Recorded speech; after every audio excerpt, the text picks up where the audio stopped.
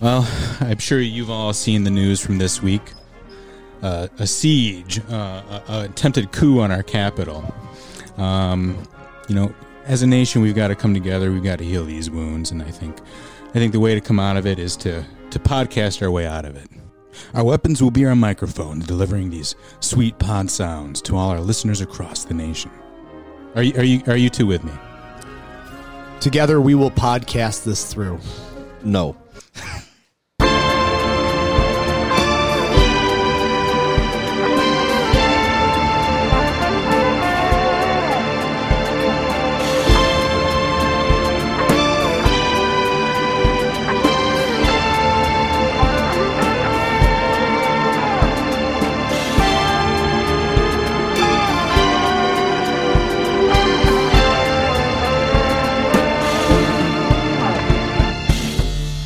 And welcome back, everybody, to the Square Podcast. Yes, the world is on fire. Everything is terrible, but we will podcast it through. At least it's not 2020 anymore. At least it's not 2020 anymore. Right.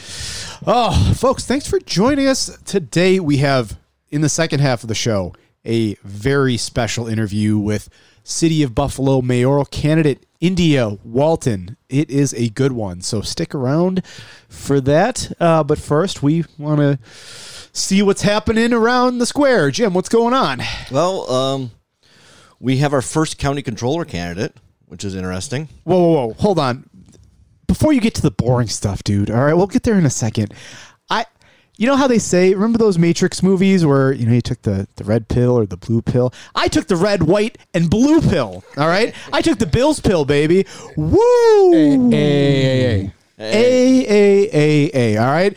This is what the people came for. Yeah, we'll get to the nerd stuff in just a second, but we're not a sports podcast, but by God, them Buffalo Bills, how about it? I will say that my general response to yesterday's game is, How many cigarettes did you smoke yesterday? too many. Not an entire pack, but maybe half. Can you imagine how it would have been in normal times if this wouldn't happen? Holy shit. It would have been crazy. Full stadium, bars full. I'll tell you right now, if this happened in the 1950s and I was watching that game, Yeah. I would have gone through an entire pack of cigarettes because I wouldn't have to go outside every 15 minutes to smoke. Just one after another. Just one right after another while I was in the grocery store picking up lettuce. You can have your dog Ernest just hand you one lit. Once Right, the yeah. other one's He'd be smoking his own pack. We'd both be smoking Lucky Strikes. They did, I don't know if you guys saw, but they did officially rename my neighborhood to Josh Allentown. Oh, Yeah. yes. I don't know if the Allentown Village Association is going to be kosher with that, but The Josh Allentown Village Association is the Josh me. Allentown Art Festival. also Josh Allentown Pizza. Right, yeah. Well, I like the Josh Allentown Art Festival because it'll just be paintings of Josh Allen from now on. That sounds Pretty good. Which the last time I went to the Allentown Art Festival, there was an on velvet painting of Jim Kelly scoring a touchdown against the Miami Dolphins. Oh, well, there you go. Oh, you know how he'll really he's really made it. You ever see like those metal sculptures they make out of wire, and like it's like different animals and stuff. If it's like a metal wire sculpture of Josh Allen, then truly that will be the Josh Allentown Arts Festival for me. But yes, no, the Bills won. We're all happy, excited, relieved. Can't believe it. First time in 25 years. Holy shit. I mean, again, the world is falling in around our ears, but at least we got the Bills. So it was questionable to even start the NFL season this year. But Jesus Christ, I don't think I could have gotten through this without watching my beautiful Bills play and win. questionable and arguably shouldn't have even been played. Well, yeah. No. But since they are playing it, hey, we're going to watch. You might as well win if they're going to do it. Might as well. Just win, baby. Just win. I took a football sabbatical, football hiatus for a while. I've got some issues with CTE and what we're doing to these poor human beings and just ruining their brains for the rest of their lives. But goddamn, it felt good to watch them win. Oh, yes. I hear you. Football in general can be a little bit problematic, but there's something like just a lizard ape-like part of my brain. I don't know even what animal, but there's just something primal and instinctual of watching your team win in just such dramatic fashion. It was so cool. I'm not used to it. I'm still riding that high. So, yes, we're recording on Sunday. Bills won yesterday. We don't know who they're playing yet. Hopefully, I don't even know. We'll see. If they're a good team, they're just going to win. It'll be either the Steelers or the Ravens. Well, right. But my point is, if they're a good team, they're just going to win. Right. But, I think we can hope for the Steelers. Again, not a sports podcast, but we have our opinions. Anyway, non-football. Now we can talk. Yeah, nice yawn for Kevin Hardwick. Jim, Yep. what is happening in the world of the controller's office? The controller's office. We're gonna miss Stefan for content on that, by the way, because no matter who replaces him is going to be nowhere near as insane, and that job potentially just goes back to being like the snooze fest. Right. You assume Stefan's going anywhere. He's still going to be in the news. Let's face it. Well, he'll be, but he'll not be. He won't be on any news that I care about. Like if he's on OANN, I am never going to watch. I am never going to consume any Stefan content. You can count me out of that. But if he's like in any sort of power in my life that I have to deal with, then yeah, I'll pay attention. Yeah. No. Like I said, we have our first county controller candidate. We have Kevin Hardwick, former Republican, now Democrat, county legislator. Professor at Canisius College, PhD. Seems like he's qualified. I mean, he did his PhD thesis on something like the allocation of county resources or assets or something like that. Whoa. Okay. So, he's certainly better than Stefan. If Stefan even runs. Do you think Stefan can actually do math? No. I don't think so either. Not up to 10.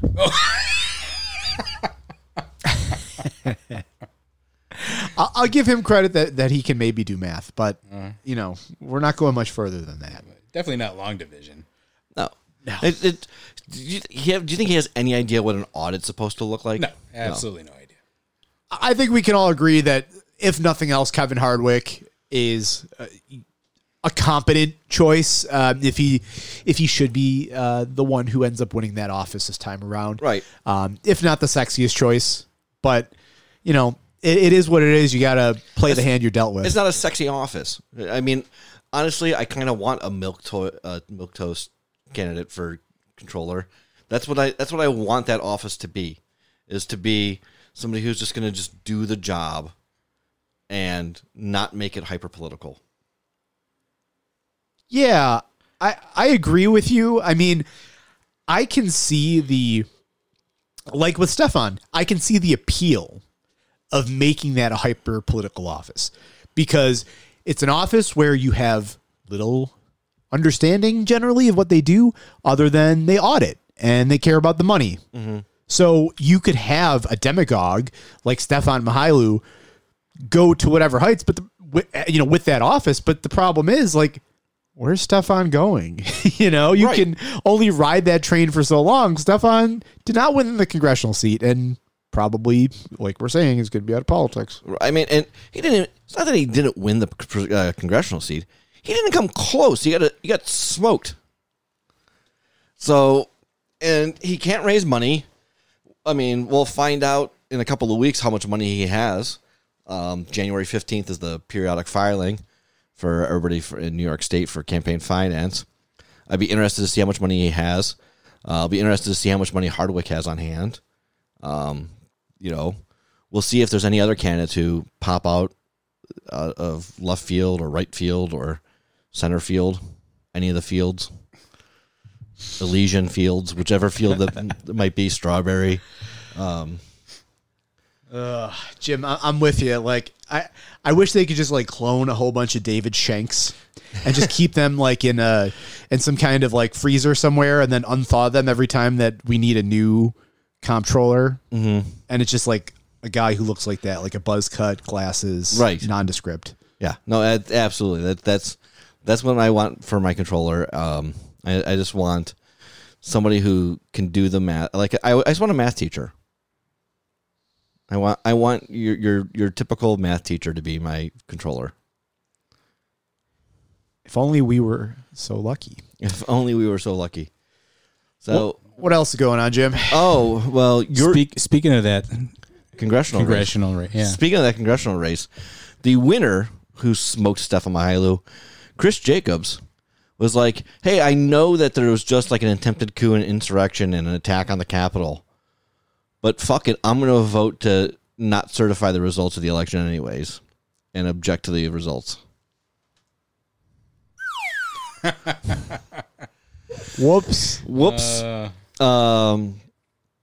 So he's been called on by friend of the pod, Assemblyman Pat Burke, to resign, among other people. Yeah. The Buffalo News wrote a pretty scathing article, scathing editorial. Did they call on him to resign? They didn't call him to resign, but they called him a coward. Well, he is. I remember when he first started running for office. What was it? The state assembly seat. You were like, "Oh, he's a moderate. He's not for Trump." Well, guess what? He won, and he endorsed Trump like right after. Right. He endorsed Trump before he won. Was it before? Because he wanted to get that Trump endorsement for that district to follow up on the Chris Collins nonsense. So Burke called on the resignation, and then all the Democratic members of the state delegation, both the senators and the assembly members, have sent a letter to Chris Jacobs saying, "Listen, you psychotic fuck, get the hell out of here. Resign. You've embarrassed yourself. You have embarrassed the citizens of Western New York." Odds are that won't be a district come next time around, right? I would doubt it. I wouldn't be surprised if it got somehow lumped in with Tom Reed's district. Tom Reed or Higgins, right? Well, it's probably split between the two. Yeah. Keep Higgins' seat safe and make that Reed seat even safer for a Republican. I know there's a lot of animus, and justifiably so, about Chris Jacobs taking this move right now.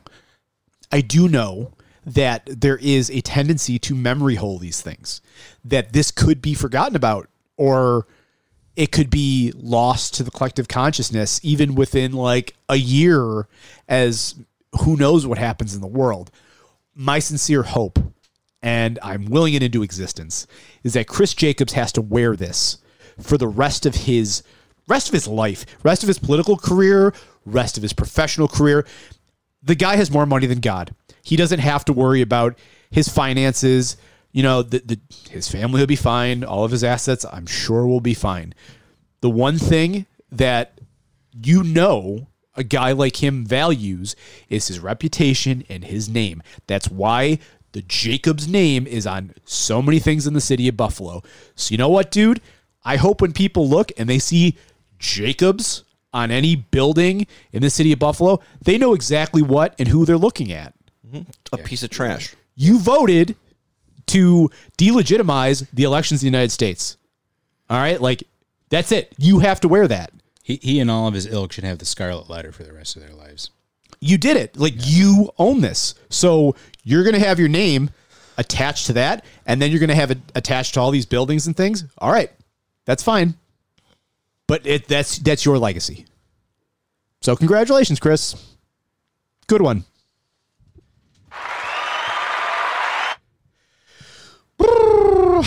All right. Well, moving on, or maybe not moving on, Jim. We are so lucky to have a local connection to the insurrection, aren't we? Oh man, aren't we ever lucky? It's there's always a Buffalo connection, right? Just no escape. Just no escaping it. Who do we have from the Buffalo area, Jim, that we can say that's our guy? That's our special little guy. What's his name? Pete Harding. Is that his name? Harding's brother of Tanya Harding. Brother of Tanya Harding. Whoa. And famously of Pete and Pete. Let's not bring Tanya into this. Let's not bring Tanya into this. You're right. We do love Tanya Harding here. Son of Warren G.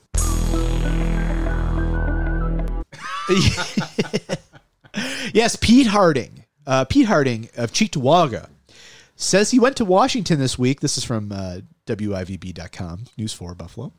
The headline, Cheektowaga man initially claiming he didn't take part in U.S. Capitol riot is seen on video attempting to set media equipment on fire. Initially, Pete Harding told our Marley Tuskus in a Zoom meeting he hadn't entered the building, but after video showed he had been inside, he claimed he never said that. I didn't say that. We have you saying that. Yeah, on video you have me saying that? Yes, we do. Okay. Well, then I apologize for giving you information that would be misleading, because I remember that differently. Which, I have to say, is truly incredible headline. He didn't take part in it, is caught on video attempting to set media equipment on fire. Jimmy says he went to Washington this week to stand up for truth, liberty, and justice. He denies taking part in the insurrection that left 5 people dead, including a Capitol police officer who was killed in the line of duty. Initially, Pete Harding told Marley Tusks in a Zoom meeting that he did not enter the building, but after a video showed he had been inside, he claimed he never said that. Guy's a complete loser. Lion-ass loser. So fuck him. I mean, it's just... This is what you get when you've got an entire political party normalizing alternate reality. Is that you can say whatever you want, and then when somebody calls you on it, you just say no. That's not true. It's like the fucking Shaggy song. It wasn't me. Never admit to a word where she say, and if she claim her, you tell her, baby, no way. But she got me on the counter. Wasn't me. Well, I've looked into this guy a little bit further. I mean, wasn't he involved in like the something with the Athletes Unleashed video too? I don't know. It sounds like the name of a New York Watchman. I'll tell you that. Yeah, I mean the point is this guy has a pretty high profile. He's actually, Jim, he is very close friends with Stefan Mihailu. Stefan's friends over at westernnewyorkmedia.net reported back in December 16th, Mihailo masks super spreader's arrest in Cheektowaga. So he was actually out there with Stefan, Pete Harding and Erie County Comptroller Stefan Mihailu not socially distancing or wearing a mask at a recent press conference. So he was actually out there defending our boy Bobby De Niro with Stefan. So we have this guy who is, if he's out there doing press conferences with Stefan, I'd have to say a pretty close ally. Yep. It's all connected, isn't it? Involved in the insurrection. So, hey, Stefan, you're in great company, pal. Yeah, no. Just some more freaking winners. God damn it. You know, could we use 1 week where we don't have to talk about Stefan? I don't know, man. It's going to be tough, I know, because it's an election year, and he's going to be running for something, or not, and then if he's not running for something, it's going to color or it's going to taint what people are running for, whether it's him or Lynn Dixon or Sergio Rodriguez or whoever the Republicans scrape together to run for county controller. Or maybe it'll be Pete Harding. Fuck it. Who cares? That's the next step. Yeah, just him and his dad, Warren G, will just go out there on the campaign trail. But good news from Cheektowaga. Oh, it's rare to hear that phrase, but please. From the land of the crab apples. Friend of the pod, former guest, Brian Nowak, was endorsed by the Erie County, or the Cheektowaga Democratic Committee, for his re-election campaign for town council. Hey, all right. So that's good news. Like I said, Brian's been on the pod. He's a friend of the pod. I've donated money to him in the past.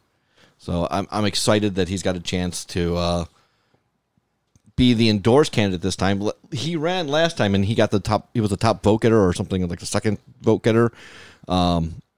And he was not endorsed. So this is his first time he'll be the endorsed candidate. Now, Brian is the real deal. If you missed our election episode coverage with him, go back and listen to it if you want. It's kind of time sensitive. I know some people just listen to every episode of the pod. Shouts out to you if you get to this point. But Brian, much like our guest later on today in the episode, India Walton, is a real, for lack of a better phrase, like a regular person. Like, he's got a job. He's got a 9-to-5 job, I don't know his hours, but he's a working person. He actually has a real job where he doesn't work 9 to 5. Right. He's got a real job where he's got to work, like, because he posts on social media that he had to work yesterday During the Bills game. But he got let out a little early, so he didn't miss the entire game. Because he posted a picture of his work boots because, he's got the type of real regular job where he doesn't get a chance to just work Monday through Friday 9 to 5 and have his weekends off. He's got to work weekends. He's get pulled away from his wife and his baby, so he can make ends meet. Because I got to tell you that I don't know what kind of stipend they get for being a Cheektowaga Town Council member, but it's not a lot. No, I can only imagine that it's something, but it's not nothing, but it's not much, I'd assume. Right. I will say it's nice to have some politicians who haven't been brainwormed yet. They don't have that brain parasite going on. Well, and you know what? I mean, much like we see on the national level with a figure like Alexandria Ocasio-Cortez shedding light into what the process, otherwise occlusive process where you have no idea how the sausage gets made. Brian is somebody who on his social media feed and in conversations, like he's willing to go out and talk to anybody, and he posts about it, where he sheds light on a lot of how that sausage gets made. And it's so informative because there's just it can seem so far away from your day-to-day life, how politics happens, how decisions get made. It seems like it's just so far off and distant from what you do day to day. When you have working people like Brian Nowak and hopefully India Walton and, countless other people who maybe haven't made that jump yet, but who are thinking about it, you get working people in there and they can go to other working people and say, hey, this is what happens. This is how it works. This is how this affects your life. And you become more invested because your person is in there doing it. You work, a bunch of guys like Brian Nowak, smart guys who, have to work for a living, but could serve the public and be in a greater capacity. Mm-hmm. And people like India Walton who, are mothers and sisters and have families to raise, but they still want to go out there and serve. And I don't know. I think it's fantastic. We talk about these friggin' chowderheads like Chris Jacobs and, Stefan Mihailu, these people who probably never worked an honest day's work day in their lives. And just the contrast to some of the other amazing people that we have in office or seeking office, it just blows my mind. Mm-hmm. So shout out to Brian. Yep. The thing about Brian, I'm pretty sure he's also a volunteer firefighter. Yes, he is. Yeah. So another thing he's got going on to give back to his community. Right. Yeah, we're not saying all this. He just this. does it for the tax breaks. Oh, is that right? We're not just saying this to get Brian back on the pod, although we would certainly love to. He's always welcome. Yeah. But no, shout out to him. He deserves that endorsement. He deserves that seat. And the good people at Cheektowaga, keep it rolling. Speaking of chowderheads, let's talk about our governor for a second. Then I don't know that I... What are we giving him? I'm going to give him the... Request denied. No. That's us getting a vaccine anytime soon. Yeah, right. Yeah. There it is. I don't know that I shared this story on the podcast. Did you guys see this? I shared it on my social media that a couple weeks ago after I left here, on my way home, I stopped at Tops. And I saw somebody with a Fuck Cuomo sweatshirt on. Oh, you did tell us that story, Jim. Oh. Tell it again. It's good. Yeah, let's hear it. And I was like, hey, man, I like your sweatshirt. And he was like, yeah, right on. And he gave me a fist bump. Yeah. Now, I'm sure I like that sweatshirt for totally different reasons than he likes that sweatshirt. You liked it for the right reasons. Right. Yeah. He liked it for the, storm the Capitol reasons. Yeah. I liked it for the, stop overreaching your power and being a manipulative dickhead about this stuff. Which, it turns out, he ended up not going to the Bills game. Yes. He ended up not going to the Bills game. I think he got shamed out of it. But the Fuck Cuomo guy, as I was stopping to buy lottery tickets, was like, oh, have a good night, brother. And I was like, I guess we had a connection. Did you exchange phone numbers, Jim? No. We both follow each other on Twitter now, so we can send nice. each other DMs. Oh, that's great. Good. He's at fuckcuomo716. I'll have to give him a follow. Yeah. No, the vaccination rollout, how's it going? It's like that meme, like the how it started, how it's going. I don't know. It's. I think we need another one. We can always give it a sad trombone. No, not great. It's pretty clear. Better than other states. Not all other states, but some other states. You're setting that bar very, very low, Jim. But yes, it is better than other states. The biggest problem, and again, we are not insiders on this. We are reading the news just like every other person who wants to know when they're getting vaccinated and how it's going to work and when we can be in public and see our friends again. And be at the Pink at 4 a.m. celebrating Bill's playoff victory again. Mm-hmm. But man, could you imagine the Pink yesterday? oh my God. Wow. Oh, wow. Oh God. I can't even think about it. I mean, I was at the Pink when the Sabres were good, right? Like when Drury scored the famous Drury overtime goal. Oh yeah. I was at the Pink for that. And I mean, the Pink is not a place where sports fans hang out. And the place erupted. I mean, you would have thought we had won the goddamn Stanley Cup the way people were celebrating, and we just beat the Rangers. Oh.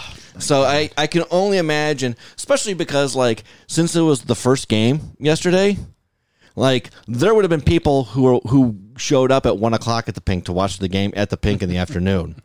Oh, yeah. The real degenerates are. There'd be people still there from yesterday at the Pink. Oh, yeah. That's Sleep over at the Pink. Yeah. It's like Berlin, where they party another night.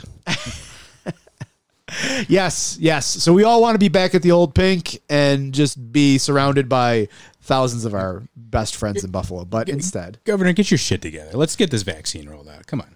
well, and the worst part is, like, you read all these reports, and again, I don't know on which level of bureaucracy, and I don't want to be like, and the bureaucrats, but clearly there is some disconnect there between, like, how they do the rollout, and who's getting it, because there's all these stories of vaccines just sitting in freezers waiting to be used, and it's not getting out to people. I mean, I know that, like, anecdotally, my father had a doctor's appointment this week, and his primary care physician said, he had opportunity. He could have been a place to give out the vaccine, but his parking lot is so small, and after you get the vaccine, you have to wait for 15 minutes. They have to monitor you to see if you have any kind of adverse reaction to it right away, that he wouldn't have had enough space literally in his parking lot to give out vaccines as fast as he could give out vaccines. So it was an inefficient use for him to, and he doesn't have the smallest parking lot of any doctor's office I've been to. So there is partly the logistics of working with private physicians to administer these shots. This is where if we had a national healthcare system, Yeah. where you could just say, like, all right, here's your marching orders, go, go, go, go, go. But instead you have to work with private physicians who are just saying, no, that's not going to work for me. And it goes without saying that, but I'm going to say it anyway, goes without saying, though, that every day that goes by that we don't have a proper rollout of the vaccine, that just more people die. It's not just some far off thing. It's here in this county. The numbers have gone up. Mm-hmm. Like, it's real. It's crazy. I have at least 4 or 5 friends who have had COVID. It's not great. And that's putting it very mildly to a huge understatement about how severe the virus is. I'd be surprised if anyone listening didn't know someone with COVID or who had died at this point. Well, that's just it. We're at the point now where, a few months ago, you probably, maybe you knew somebody who sort of had it, or maybe somebody old. No, now we're talking about people like in their 20s, 30s, 40s, and it's regularly happening. And the friends I've had have it are corrections officers and teachers, and like people who really, unfortunately, don't have a choice but to be in the public sphere constantly. So they have to interact, and every day that passes is another day of critical risk where we could have people's lives be put in danger. So I'm glad the governor got to put out his book about how he beat COVID back in like fucking June or July. Mission accomplished. Mission accomplished, dude. Congratulations. Yeah. Way to go. What else do we got today? Oh, well, just a couple, I don't want to say odds and ends, but I did mention prisons in there. Ryan, you brought up the Gowanda prison where Buffalo 66 was filmed is closing. Is that right? Yeah, a little bit of a callback. I think that and a couple other prisons are closing. I don't know. I guess it's a cost savings measure for prison abolitionists. Yeah, well, that's fine. I'm all for prison abolition, but there's a local factor. People are going to lose their jobs or have to move or whatever. But I think it's just something notable for the area, something people care about on either side of the issue. Right, and Billy won't have to take that hour-long bus ride when it's needing to pee now. No, I don't know. It would be longer than an hour. It would be long, because I mean, if he's in a state facility, maybe they send him to like Fishkill or something. Won't be coming out with his red boots. Yeah. Yes. So no, and it's not like they're rolling out like the revamped Tennessee Valley Authority anytime soon. No big public works association to replace all these jobs, as far as I know. Mm-hmm. Hopefully that changes under a Biden administration. Maybe he's like secret FDR, and all the folks who lost their job at the Gowanda prison find gainful work backed by the U.S. government. But in lieu of that, they're closing it. So. It is what it is, unfortunately. Yep. But, guys, I think that's all that is happening around the square here. So I think that's all that's happened this week. So go Bills. Go Bills. Again, as of this recording, the Bills have beaten the Colts. Mm-hmm. Just to give you a little frame of reference, we are actually in the middle of Sunday afternoon. We do not know yet who their opponent would be or will be. So if you're listening in the future and you're like, oh my God, it's the Ravens, or oh yeah, it's the Steelers. We're there with you. Whatever you feel, we feel it too. Right, whichever NFC North team that they're playing. Yeah, Jim. Choose your poison. Pick your NFC North poison. Yes, their NFC North team. They play in the NFC now. You're pulling a Ryan move, Jim. Jeez. No, so whoever the Bills are playing, whatever. We're excited. Bills by 1 million. But please stick around now for our next segment where we interview, like I said, mayoral candidate India Walton for what is just an incredible and awesome interview with one of the most refreshing people I've met in local politics. Yep. Like us on Twitter. She's pretty rad.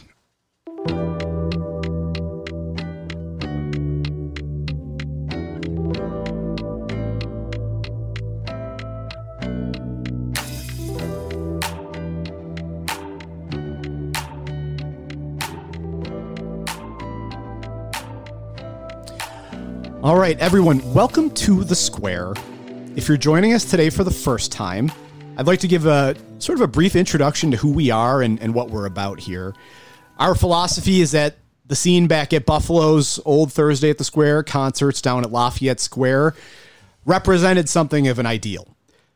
People from all over would come, they come down to a public shared space, they'd hang out, listen to music, and have interesting conversations about what's happening in Buffalo and in Western New York and the world. While you're in Lafayette Square, you're always looking at Niagara Square and the seats of power in Buffalo. We here are extremely excited to welcome today's guest, an individual who very much has that seat of power in view. India Walton, Buffalo mayoral candidate, thank you so much for joining us today at the Square. Thank you for having me. I'm glad to be here. India, we've talked about your candidacy. We were following the launch of your campaign very closely, and we, speaking for Jim and Ryan and everybody here, we're so excited to have you on and kind of pick your brain and talk to you about the mayoral candidacy, which, crazy as it seems, like it's not that far away. It's not. It's a lot sooner than we think. And as a candidate who's actively running, I feel that the weight and pressure of that every single day. For sure. And let's jump right into that. So the first question I think on everybody's mind is, India Walton, why are you running for mayor? I am running for mayor because as a lifelong Buffalonian, I have experienced and overcome many of the challenges that average folks face. I'm a working class person who believes in working class people and supporting those who really keep the city running. And I feel like the current administration has a theory of trickle down development and economics that does not work for the many. And that is what I'm hearing in the streets, is that we want a local government that works for the majority of us and not only prioritizes the few, but puts people and planet first. Absolutely. And could you give us a little bit of your background, just who you are and maybe what sort of inspired you to make that run? Like, what was the moment where you said, hey, I want to be mayor of Buffalo? Sure. I am so many things. So my professional background is actually as a registered nurse. And I think that working in healthcare was really the first time that I was able to name the disparities in economic mobility, right? Like if you are at a certain socioeconomic status, you get treated differently, even in your most vulnerable moments. And I was like, that's not really right. So I started looking at ways to make an impact on a broader level. Like you can affect people on a person to person level, or you can affect policy. So I think that my time as a nurse really led me to be able to affect policy. From there, I became an organizer. I worked on criminal justice and police reform. And while I was doing that, I kind of got roped into being the executive director of an affordable housing agency organization called the Fruit Belt Community Land Trust, the first of its kind in the city of Buffalo, where we create permanently affordable housing. It's a really long and wonky story. There's no way I can tell it in the short version to make it make sense. But I'm really just a person who fights for what's right on all fronts, right? So anytime I see an injustice, I'm there. And even if I don't have the expertise or knowledge or background to know how to solve that problem, I'm willing to build coalitions, work with people, and listen to get the job done. That's, in a nutshell, who I am as a person and really what my values are. No, absolutely. And I want to ask too, because you certainly have a wonderful background for it. Is there any reason that you chose the office of mayor as opposed to maybe a council, running for city council, say? Yeah. So we live in a city that is very mayor heavy, right?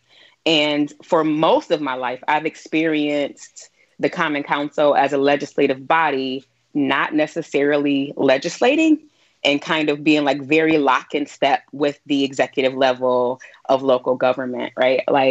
And especially being involved in housing development and trying to get legislation for folks in the Fruit Belt neighborhood who had issues.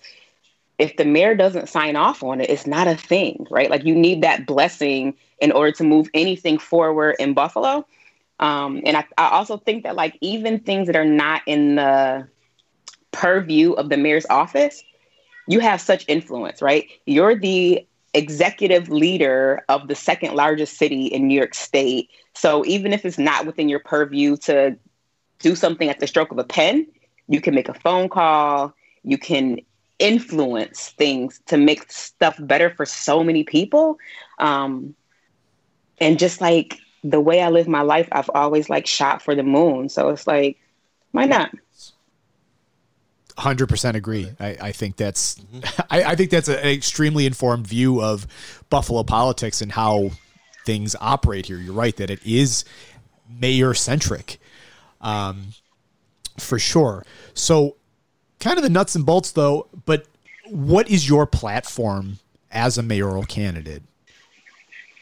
Yeah, I've been going through our policy priorities and we're trying to whittle them down.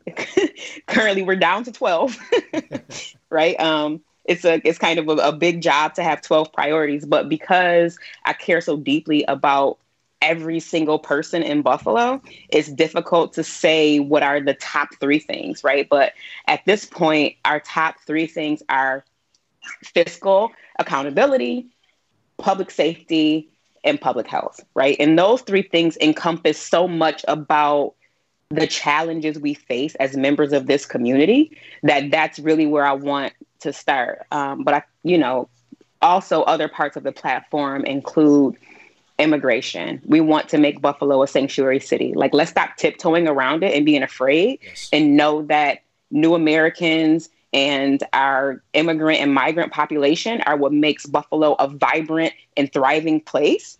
And we need to do everything we can to protect those folks and give them a voice in governance of this place, right? Like things like transportation, infrastructure, like how we make our city a place for people and not vehicles, right? Like, how do we make our city more pedestrian, bike, and multimodal friendly? Like, there's just so many things. But like I said, fiscal accountability, health, and public safety are our top 3 priorities right now.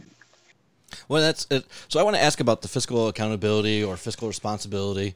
And not to be too glib, but I've never heard anybody run on a campaign of fiscal unaccountability or fiscal irresponsibility. So what do you mean by fiscal accountability? Like to me, like fiscal responsible right now would be doing giant capital works projects because the interest rate is so low. Mm-hmm. So like, what does fiscal accountability mean to you as a candidate for mayor? So fiscal accountability to me, it means many things. First of all, to me, a budget is a moral document. It shows the people that you govern, in this case, over, but in my case, it would be the people that you govern with. Your budget is how you show those folks what your priorities are and how much they mean to you, right? Mm-hmm. Yeah, absolutely. So the first part of that is transparency. Like right now we have a super nefarious and closed door budgeting process where we don't really know how our money is being spent until the Common Council votes up or down on it. The second thing is instituting a true participatory budgeting process where the people who are most impacted get to decide where our money goes. And the third thing is just going line by line, and it's going to sound super cliche, but like trimming the fat, right? Like there's no way that if my household finances are in trouble, I'm going to go out and buy Gucci bags. Like I'm going to be the first one to deny myself simple pleasures until I make sure everything else in my household is afloat. So how do you have people at the executive level making 6+ figures and our city is in a deficit? It makes absolutely no sense. So we really need to like tighten our belts. And when we talk about like balancing budgets, it shouldn't come on the backs of poor people, Black people, and brown people, and at the expense of city services like community centers, senior services, and programming for youth. It should come in the form of like, take a salary cut, or like, you don't need 9 staff members to handle your communications. Like, it's not, I am on the phone.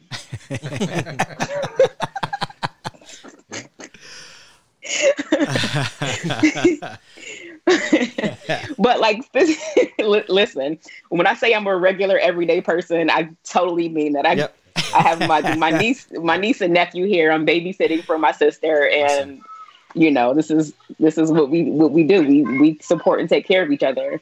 But you know, to the point, to just round it out, is like fiscal accountability means all of those things, right? We don't generate. I have this other term that I use called ethical revenue that everyone else on my team hates, but I love it because it's like, we don't find our way out of budget troubles, right? You can't ticket your way out of a budget deficit. What you do is you grow your tax base. You put people in positions of home ownership in all of these vacant buildings and allow them to build on this vacant land.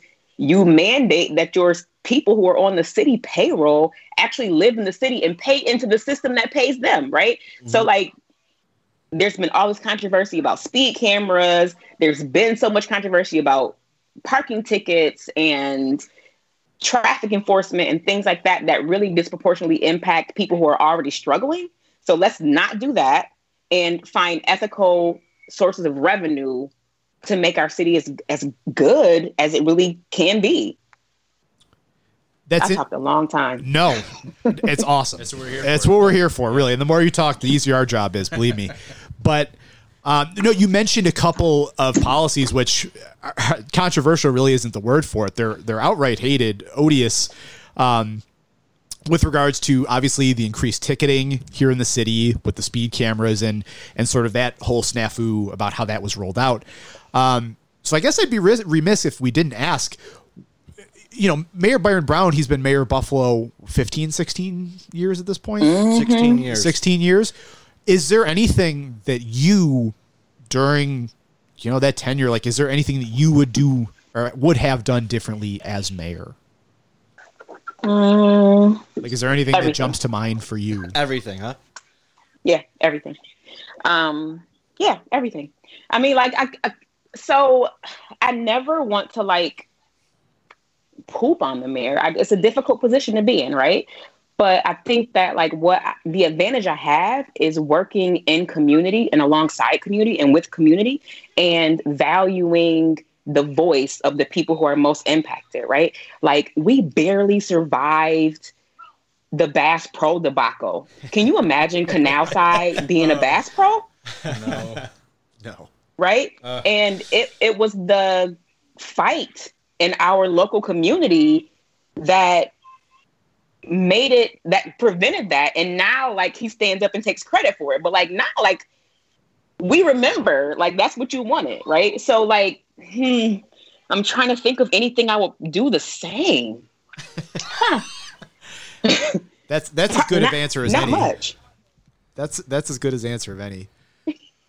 Was there, so I guess in a similar vein, like, was there a moment where you just kind of, everything snapped into place and you said, you know what, I'm going to run for mayor? Like, when was that great awakening for you?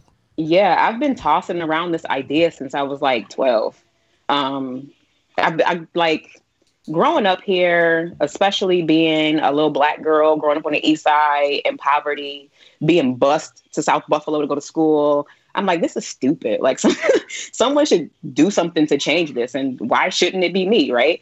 But I think the moment I really was locked in was sometime around like June or July, when folks were out in the streets crying and begging for our lives. And knowing that as an organizer, we went to City Hall with these police reforms in 2016, 2017, and we could have been ahead of the curve. And we were told there's no policing problem in Buffalo, right? And watching on the news someone right here in our own city be shot in the back and no accountability, and that same officer be back on the beat, and just seeing all of the flubs and mismanagement, I'm just like, enough is enough. Like, we need somebody who's really down for the people and like all of the people, right? Like, Buffalo is a working class, blue collar town. There's a few rich people, and God bless them, but the majority of us are like barely scraping by. Like, even those of us who are in a decent position are still one illness, one car breakdown, one crisis away from being poor and destitute. And why should that be? And yeah, I just, around July. So that's the answer to the question. Around like June, July, this is some bullshit. Like, someone should do something about this. Yes. I want to shift gears a little bit, but you said you want to be mayor of the people, of all the people. And to that extent, like, you've said that you're not going to take corporate donations for your campaign, right? Right. So you're going to be funded entirely by individuals, which is admirable. But, and I will say right now, as far as I know, you're the only candidate for mayor. Nobody else has announced yet. Right? Mm-hmm. So, but if somebody else announces, if say whether it's Byron Brown announces he's running for a 5th term, or say it's Tim Kennedy who's got $1 million in the bank, you're going to be a financial underdog. And with COVID, generally, if you're an underdog candidate, or if you're the community activist, you're coming from you're coming from outside of the political establishment. The way you win is you pound the pavement, you work the doors, you get people face to face. Well, with COVID, I don't know how many people are going to answer doors for you. Right. So how are you going to be able to make up that difficulty of being behind financially? Yeah, that's a good question. So first, I want to give a shout out to Scott Wilson, who declared his candidacy for mayor back in the summer. He's a young person from South Buffalo, so he's running. And there's also another person, I believe her name is Michelle Holt, who via Facebook said she was running. I don't know what an announcement means, right? None of us are actual candidates until we make the ballot and get those signatures to make it official. Right. Honestly. So there's that. But the other thing about the finances is that I've worked really hard over the last 5 years. I've done work not only on a local and state level, but nationally. So I'm really looking to tap into some national networks of people that I know from the community land trust movement, from the cannabis reform space, criminal legal reform space, people who have seen me speak and know what the fight is like here in Buffalo, to be able to bring some dollars in, as well as just the people who know me, right? The grassroots folks who call me and say, I need groceries. I need you to bring me a gallon of milk. And I've showed up for them, right? So we announced last month, it hasn't even been an entire month yet, and we've been able to raise more than $10,000 from more than 150 individual donors. We have 180 people already signed up to volunteer. And this is in the absence of having a ticketed event, right?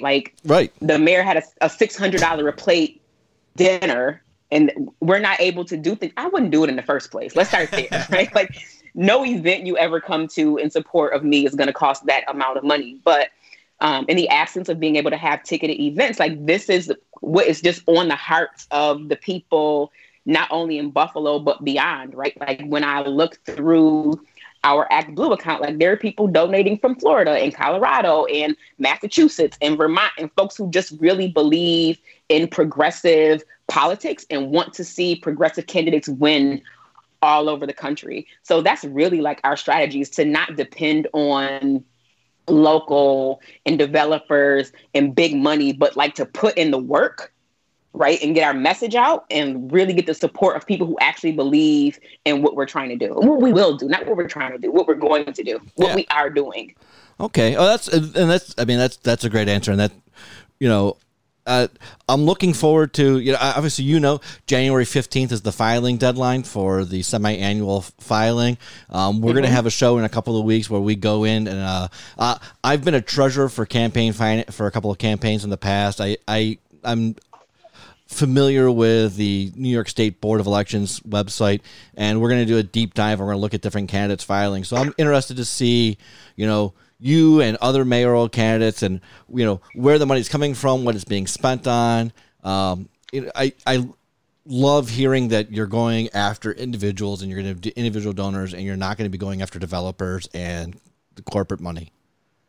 Yeah, I do want some PACs though. Oh, I'll be honest about that. I mean, I've been a member of Higher Heights. I've been giving these people $100 a month for 2 years. So Higher Heights is a PAC that supports Black women running for office. And I'm not saying that they're going to support me, but I kind of want my return on investment. Right. Wouldn't hurt. Right. Yeah.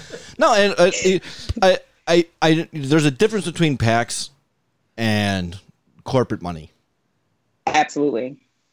So, speaking of, you're talking about you're going to approach your national networks for money, and you're going to approach and you're going to work your community, your networking.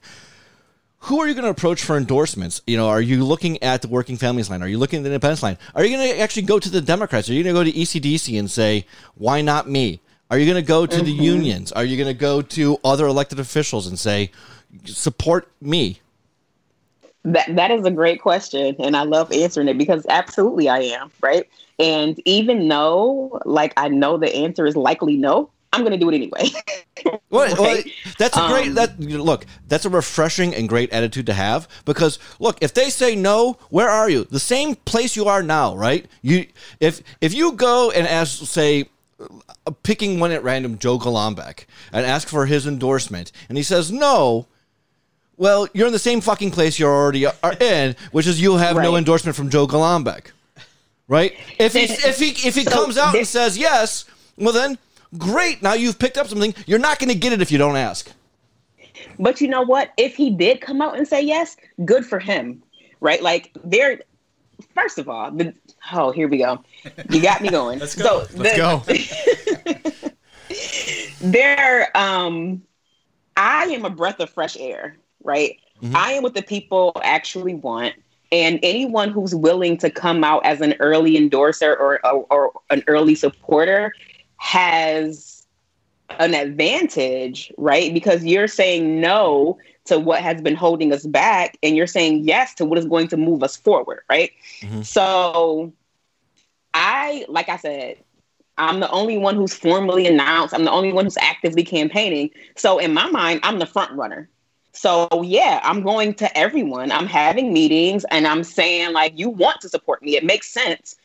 I have the ability to make you relevant again, ECDC, because right now no one believes in you.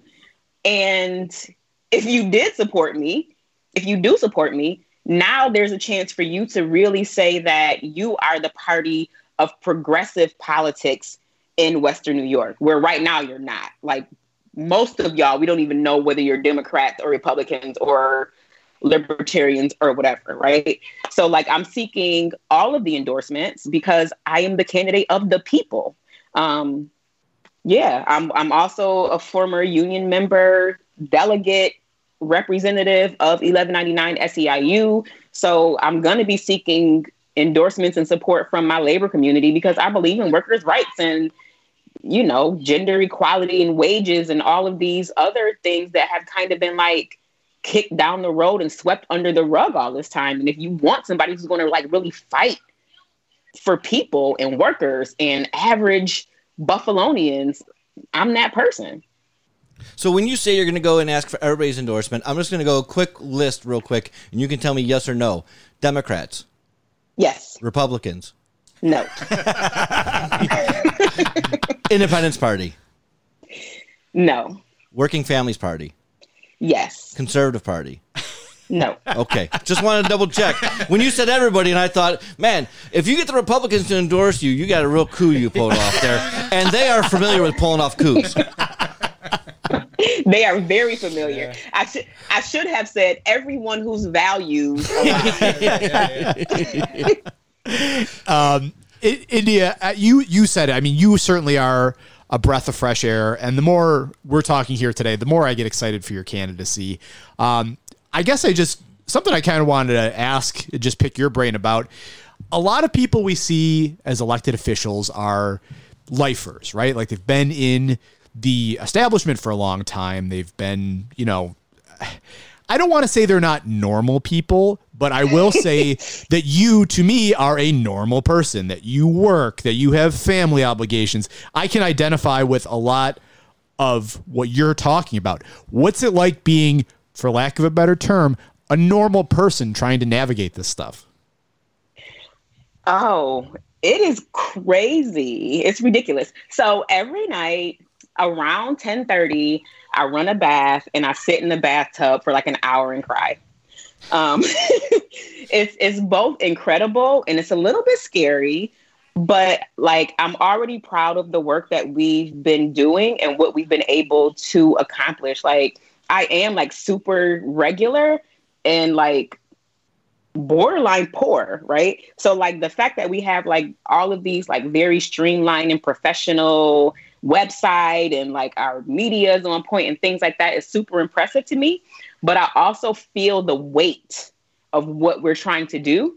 And what we are going to do is like open the floodgates for every person who is sick and tired to stand up and challenge the status quo. I think that we had this perception for so long in the city of Buffalo that in order to be a leader, you have to be important to someone, or you have to be like, I don't even know the word I'm looking for, like knighted, or like someone has to legitimize you in order for you to be a leader.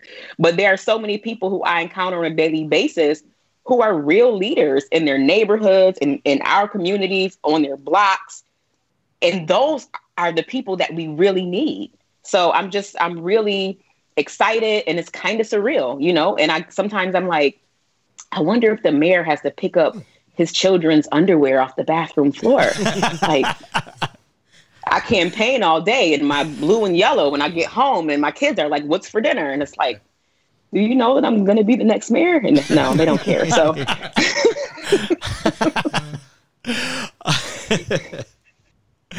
oh my goodness. So, India, I know we're super early in this, and I know right now we don't know who or what the other candidates are going to be. I know the field is super wide open right now, and there's a lot of variables, and maybe we can revisit this as we get more in the thick of the campaign.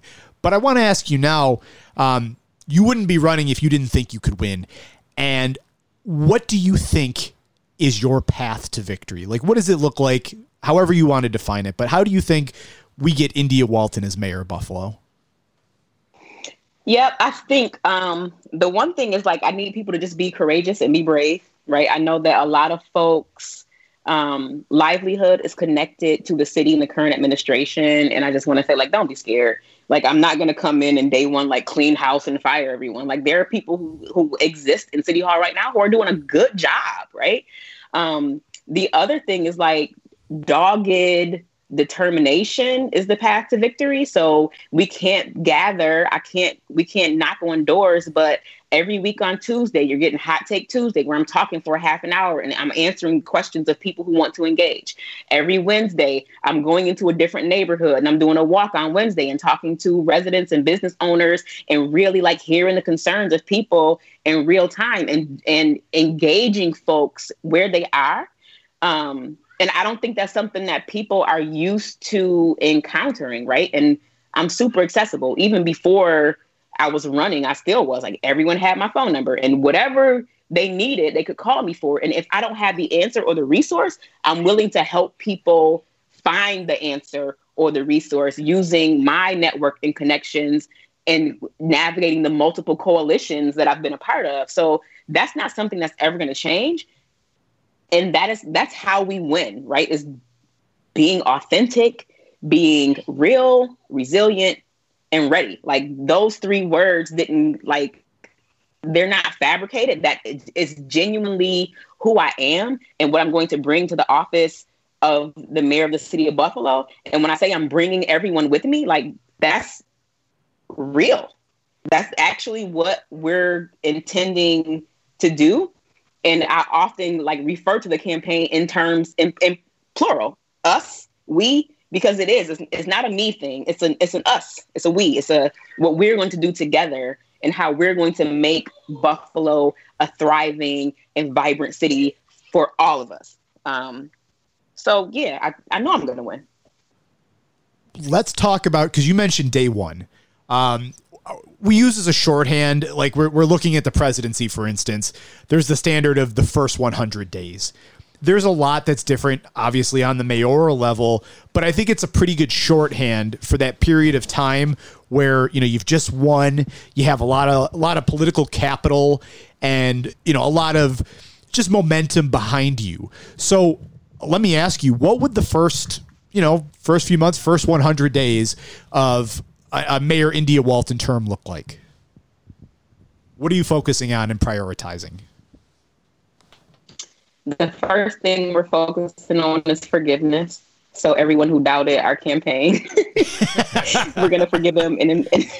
You can. We won't. We won't forgive them. You can forgive them. We will. Right. We will not. Right. We're a bunch of elephants down here. We got long memories. But, you know, it's definitely about, like, working together and finding experts, right? Subject matter and policy experts to be able to make the most efficient use of our time and money. I think our first priority is going to be that budget, right? Like we need to do a thorough audit of the budget, find out where money is being wasted, recoup it, reallocate it to the things that matter, right? I want year-round youth employment for low-income youth. I want to abolish fines and fees. I hate that our city budget is so dependent upon fines and fees for revenue. We're going to revamp the homestead program. Do you remember when you could buy a city-owned property for $1 if you committed to live in it? We're going to revamp and reinstitute the homestead program, make people homeowners. We're going to support community-based organizations who are already doing the good work and could do so much more good work with the cooperation of city government.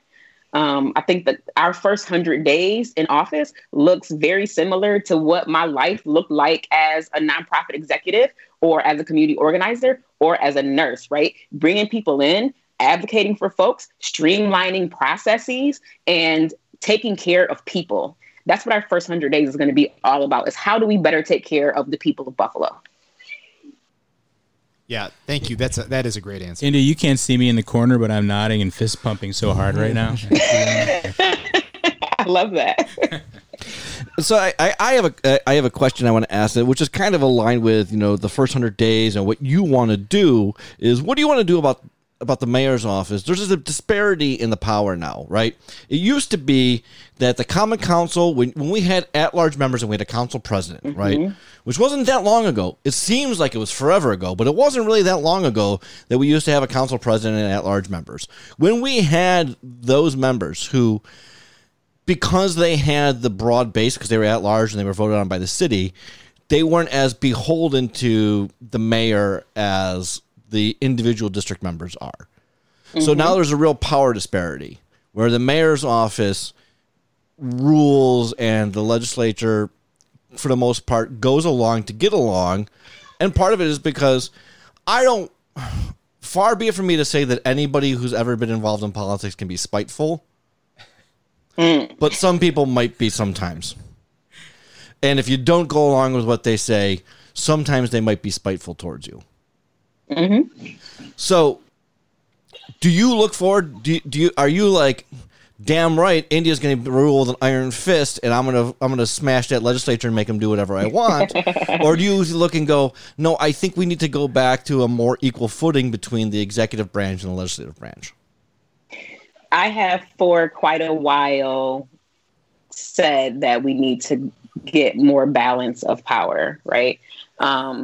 I already have pretty decent working relationships with a lot of members of the Common Council as a citizen, right? There's been things that I wanted to see done, and I've been able to approach people. I mean, like the council president right now, we have a very close working relationship. He's the reason why the Fruitvale Community Land Trust was able to, progress in the way that it did, is with his support. But I do think that there needs to be more communication between the legislative and executive branches. It baffles me how there's this huge disconnect. And I would definitely be an advocate for bringing back at-large members of the Common Council. I think that for a lot of folks, they do use Darius Pridgeon, as the at-large member. Anything goes wrong in the city, I'm calling Pridgeon, right? But he's the Ellicott District Council member. He so happens to be the council president, but he's not an at-large member, but he's assumed that role because of his popularity. And we do need to get back to that model of governing. All right. I know we've asked you a lot of tough questions today, India, and thank you for your time asking them. The last big question that I have for you, this might be the toughest one yet. How are you feeling about the Buffalo Bills? Oh, that is a very tough question. Listen, I was born in Buffalo, raised in Buffalo. I am a huge Bills fan. I love my team to the death, right? There's an old saying that goes, if you want to know where your wife comes from, she should come from Buffalo, because she'll wait forever for a ring. Right? So I am Buffalo through and through. I bleed blue. And, someone asked me, about like what I thought of the Pagulas and stuff. And I'm like, okay, so the Bills is different than the people who own them, right? So obviously, absolutely. I'm an environmentalist. I'm an anti-fracking. I'm like anti-capitalist and all of those things. But you can't be born in Buffalo and not be a Bills fan. So I am enthused. I was in tears yesterday. I cried. I laughed. I pulled my hair out. I think I might have had like 3 or 4 heart attacks. And I'm super excited. I'll tell you right now. And I prayed. I said, God, if you want me to be mayor, you will allow these bills to continue because I just ordered my custom jersey. And if my jersey don't come till next week, it's going to be irrelevant. And they won. So God wants me to be mayor. I can understand you saying you're having a bunch of heart attacks. I am unfortunately a smoker, and man, I had a lot of cigarettes during the game yesterday. Oh. Well, listen, India, thank you so much for joining us today. We'd love to have you on. Like I said, once we get a little bit more into the thick of the campaign, we'd love to revisit some things, see where you're at. But in the meantime, for listeners who are interested in you, interested in supporting your campaign, where can they reach out or find resources to support India Walton for mayor of Buffalo? So you may visit my website at www.indiawalton.com. Follow me on all platforms of social media, volunteer, donate. Right now we're running a campaign, Team 716. So your recurring donation of $7.16 makes you a member of Team 716, and you will be an integral into damn. That's a tough it's a tough word. Integral. There it is. I mess it up all the time too. Integral part of our campaign to become the first Black woman to be elected mayor of Buffalo. Absolutely. And we'll make sure that we'll share on our platforms too, links to your website and to your social media page. But again, India, it's been a great honor. I'm speaking on behalf of Ryan and Jim and myself, of course. It's been a great honor to speak with you today. And we're really pulling for you here. Yeah. Thank you. Thank you so much.